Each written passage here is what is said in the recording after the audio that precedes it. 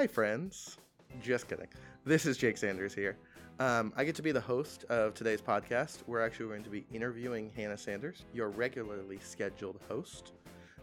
She is an Enneagram 4, so we get a chance to talk to her about what it's like to have that many stinking feelings, and but genuinely talk to her about how God has used the Enneagram. And we also get to hear a little bit about the Shape class, the Shape book, and Shape experience, as that's helped impact her faith to know who she is, who God has made her to be, and how she can love others well. It's a really, really good podcast, so hope you enjoy.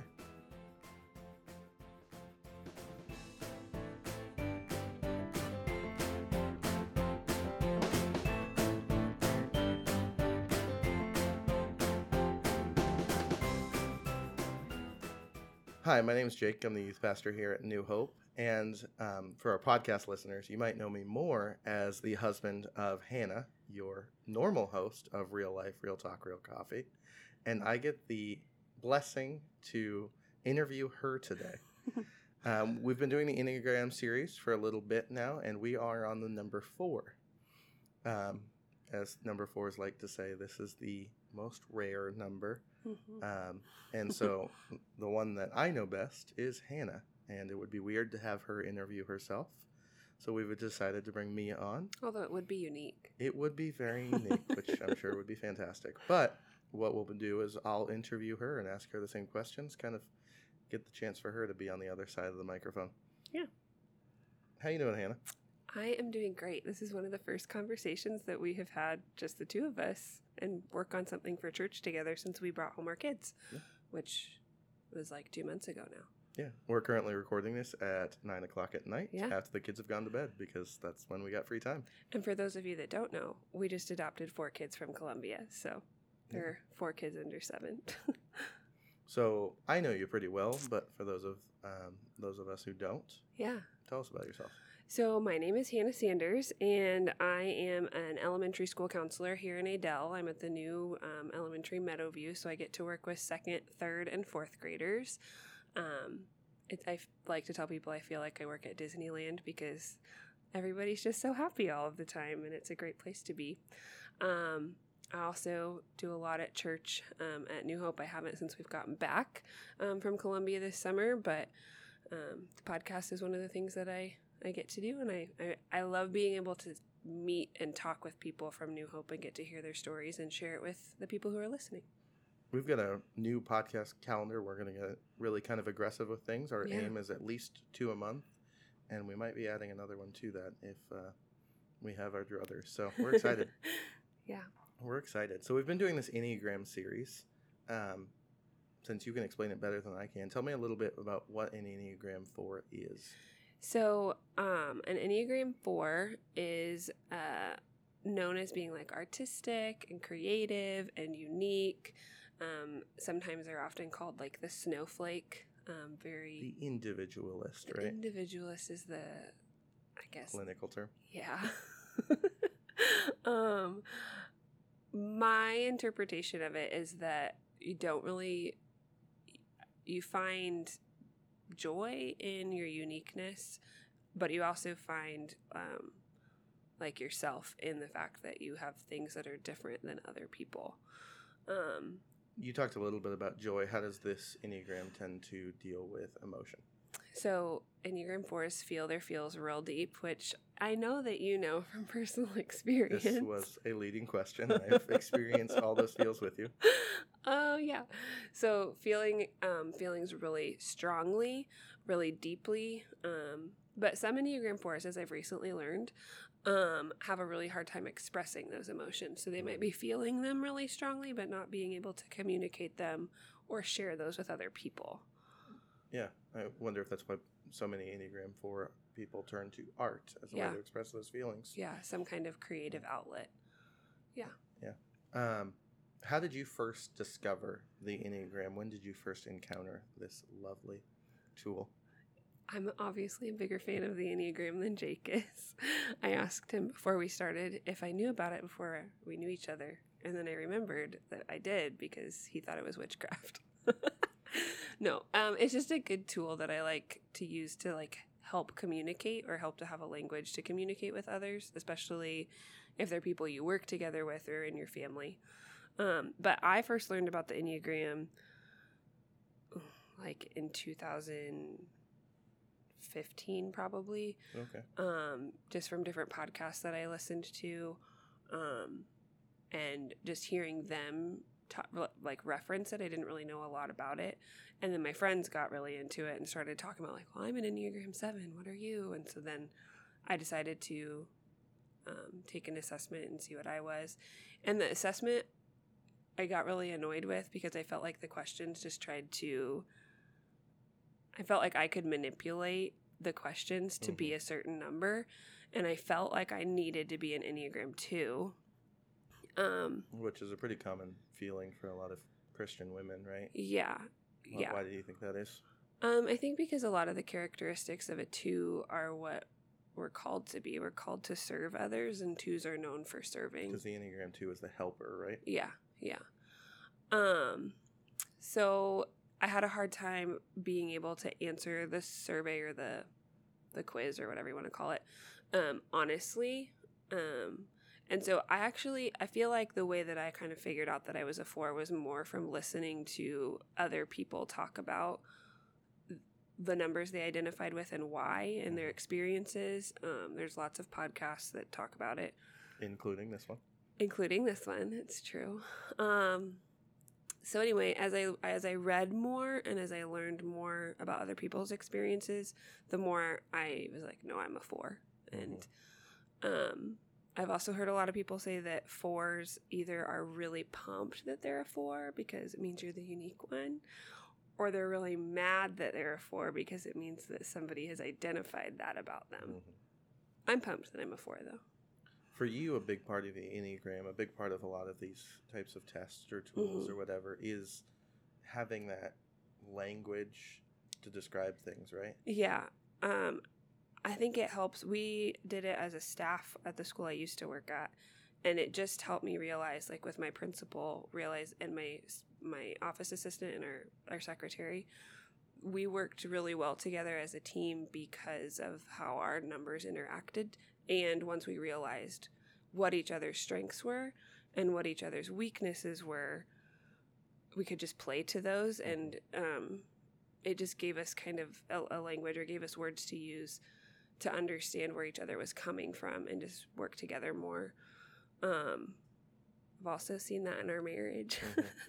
I mean, you talked about, I didn't like it. I may have called it witchcraft. I may not have. There's who's to know. But I think early on, I resisted things like this. I don't like being put in a box. I don't like how often in Christian circles it becomes so central and such a focus. And it becomes the truth instead of being a tool. Yeah, and I really struggle with that. Getting to know you better. We've done things similar to this as a staff in the office, and I've really seen the value of, understanding if Pastor Ryan, if Tim Caney are both visionaries and I'm more of a doer, then when I'm struggling with how do I organize things, what could I do, I go to people who think bigger than I typically think, and I allow them to help me, and it's been a blessing to do that. So I think there is value. I've come around to the point where I'm helping you with a podcast about it. It's true. And you also use the language now to help understand me, which as a 4, I appreciate being understood. Yeah. So that brings me to, what parts of the Enneagram do you identify most with? What part of being an Enneagram 4 do you connect kind of most with? Definitely the creative aspect, or the artistic side. I feel like if I have a chance to do something that I enjoy that's creative, so like watercoloring or decorating, that kind of stuff, it's just it's a moment where I almost feel like my brain has the freedom to just be. Like, I don't have to put on an act for anybody else or anything like that. I also feel my emotions really, really deeply, frequently, which can be exhausting when it's your own emotions and it's your own life.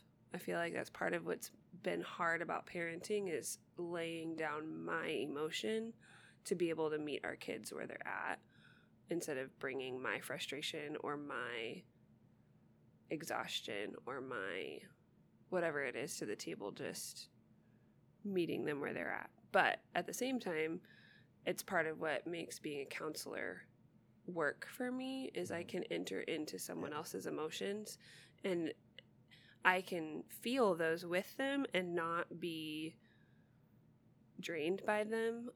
I can enter into sadness with somebody and I can have really hard conversations. This plays into maybe just a year ago, we did a spiritual gifts survey with our small group. And my spiritual gift, can't remember the name of it. Exhortation? Maybe. It was like going to the hospital and sitting with somebody. Well, they've called it mercy, maybe? Yeah. So that made being a 4 make a lot of sense because if somebody's in a hospital waiting room, I can do that.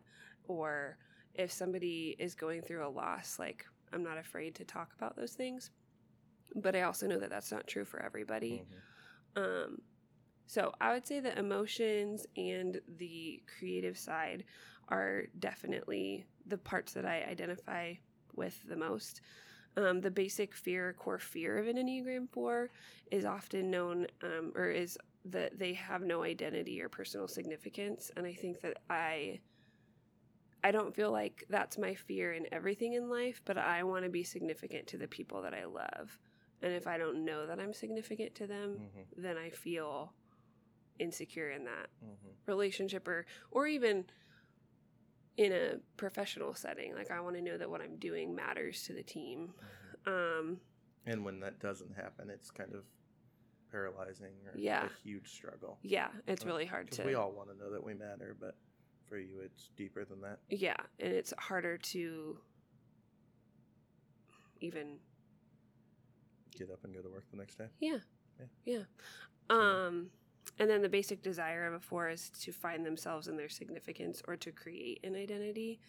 And I think that was one of the things when we did the Enneagram with youth group a couple years ago, when we were talking about spiritual gifts and personalities and heart and everything, when I realized that it wasn't until I was 25 that I was okay with my identity and the things that I liked and didn't just want to conform to the world necessarily.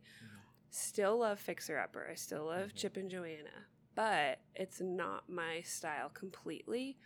And so being able to find things that I liked and kind of make my own style was just an example of how 4s can kind of struggle with wanting your own identity, but also wanting to fit in, but also wanting to have your own thing, I guess. Yeah. One thing you've been mentioning this time is shape. Shape is something that's... I've been here for 3 years, and it seems something to be part of the culture of New Hope. What is shape, and so it's how you interacted with it? It's an acronym. The first time that we did anything with shape was my first year at New Hope, which was 9 years ago. But it's an acronym that stands for spiritual gifts, heart, ability, personality, and experiences. And you kind of do a deep dive into all of those categories. And when you put them all together, it kind of helps you find your identity in Christ and how you were created to work for his kingdom and bring glory and honor to God. So we don't do the full study in high school youth group, but it is something that we go through at least those topics in different ways, at least every 2 or 3 years in youth group. Just because it's so foundational, figuring out, okay, who did God make you to be? Yeah. And it's a class I think we are currently offering it, and we will offer it again. So if you've never done shape, I think you really should. I had a really big, it was actually a very short conversation with Heather Schwarzkopf when we did shape 5 years ago, I guess. And that's kind of when I realized I used to be a teacher and I was really struggling with that. And I was helping with youth group before you were the youth pastor. I was helping with youth group, and I loved helping on like youth group nights, but Sunday school was not my forte, I guess. As an Enneagram 5, I love me some Sunday school. Yeah. And so Heather was just pointing out, well, when we do spiritual gifts, like maybe your spiritual gift isn't teaching, maybe it's counseling, and that was kind of more of what happens on a Wednesday or a Sunday night, which is then what kind of gave me the freedom to pursue a degree in school counseling and not be conformed to the identity I thought I had to keep, which was being Because a teacher. Both of your parents were teachers. Yeah. And you were like, oh, well, I have to be a teacher. Well, I had always wanted to be a teacher, but I always wanted to work with kids. I didn't necessarily always want to teach. Yeah. So yeah, the shape process has played a pretty significant role in my walk with the Lord. So. Yeah. Over multiple different times too. I like yeah. that. Going back to the Enneagram, how has learning about the Enneagram, understanding yourself and others better affected your relationships? Yeah. So I mentioned this before, but our marriage, I feel like maybe the issues that we have to talk through or the disagreements that we have don't go away, but it gives us a tool to be able to talk through them. And it at least gives me the ability to see things from your perspective. Just a tangible example of that is knowing, like, you like to know what's coming, and we're going to talk about 5s next time, so I don't want to give too much away. Don't do it. But just you, like, being caught off guard by things is not great. So that was when I realized, like, having a calendar and talking about things in advance is really important, whereas, like, I could make plans for in the morning right now, and it's 9:30 at night. And you've done that. Yeah. So that's an example.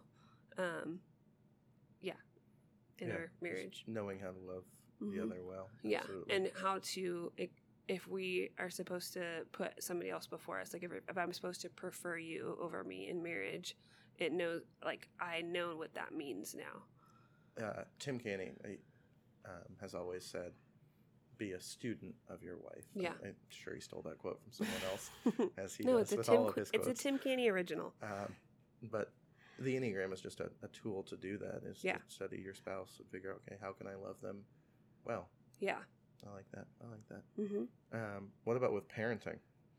It's you're what, almost 3 months in? Share all your wisdom with us. Yeah. So, I was listening to a podcast episode about it's specifically for adoptive moms, and then each episode was for each Enneagram number. So it was Enneagram 4s in your adoption. Pretty specific podcast. Yeah.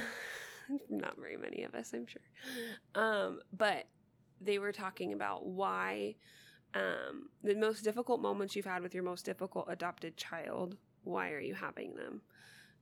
And the episode was just talking a lot about how a 4 can experience their own emotion, the emotion they had in their childhood, the emotion their child is having, and you're bringing all of that into that situation instead of the peace of Christ that child needs in that moment. And so I do that a lot. I bring my own anger, which I have never really struggled with anger until I was a parent. I bring my own expectations or my own desire to be loved or my own whatever it is. I bring that, but I also bring that what I've had my entire life. So maybe where I was at and what I was feeling at that stage of childhood, along with the fear or the sadness or the anger that the child is experiencing. And one of our kiddos is also a feeler, and you're not supposed to type kids, but he feels his emotions really strongly. And so that was just really eye-opening for me, that I need to remember that I have the power of the Spirit inside of me to be stronger than what my emotions may be in that moment. Because my emotions are not what the child needs. And I love what you just said, is the Enneagram stops becoming a box and it becomes tendencies that we have. Yeah. And sometimes even sinful or self-focused tendencies that we can conquer, we can overcome with the Spirit. Yeah. with the fruit of the Spirit, with His power, with His empowerment, with His guiding. I love that. I love that. The other thing with parenting, though, just you've pointed out a couple of things with the same kid. Again, you're not supposed to like type people, especially kids, but kind of seeing what their desires are or the things that make them angry about themselves, or it just kind of helps you start to see, I wonder if they struggle with this because they're really not attached to, but they really desire things to be done right, which would be like an Enneagram 1. Or he has a lot of emotions. I wonder if he's also an Enneagram 4. And just kind of being able to start to study your kids. Just looking for the why behind the what is something that's super important with trauma-informed parenting, trust-based parenting, but also, parenting in general. Yeah. And as a school counselor, one of the things I say, I feel like I say every single day, if we consider behavior to be part of communication or behavior to be communication, what is the child trying to communicate? So sometimes poorly, but trying. Right. They may not have the words to communicate that they're scared or that they're angry or that they're feeling incompetent. I see this a lot at school. I see a lot of students that the behavior you see looks defiant or looks like they just don't care about what you've asked them to do. But when you dig deep, they're trying to communicate that they don't feel like they can do what they're being asked to do. And so they feel incompetent, and that comes out as anger. So, yeah. How has the Enneagram shaped your walk with God? That's a good question. I came up with that question, and it's hard to answer. Again, taste of your own medicine. Yeah. I've said this to a lot of youth group girls specifically. A good read for me of where I'm holding God in my life is typically where I'm holding you in my life. So if I'm holding you as in my husband, Jake, yes. Sorry. If I'm holding you at an arm's length and I'm not letting you know how I've been feeling, or I'm not being open about the struggles I'm having, then I'm probably not doing that with God either. And so I think being an Enneagram 4 again gave me the language to know, like, it's okay that I was experiencing those emotions at such drastic levels, I guess. And God wants to hear what I have to say or what I'm feeling and why I'm feeling it. And it's okay to lament, but it's also okay to be ridiculously joyful and praise. And my emotions are not too big for him. My emotions probably are too big for you, and that's okay. Absolutely, they are. I'll say it on the record. Yeah. And so I just think learning that, because one of the biggest things that I struggled with for probably most of my life is I was either too much for someone or I wasn't enough for someone. And I'm neither of those for God. Like, I know my emotions are too much for you sometimes, and I also know that I don't share them enough, and they're not enough sometimes. So, just understanding that God is enough. Yeah, and I can share that with him, and he wants me to share that with him. And when I do that, when I lean into what I'm angry about, or when I lean into what I'm struggling with, or even what I'm really excited about, is when I learn the most from him or from his word. Or No, because I know you pretty well. In the past, you've been I called you fluffy at one point. Very, very squishy, very feelings oriented. Believer, not just like human being. Right, not right, a fluffy person. Yeah, just how the Spirit leads, and I just felt like that was great.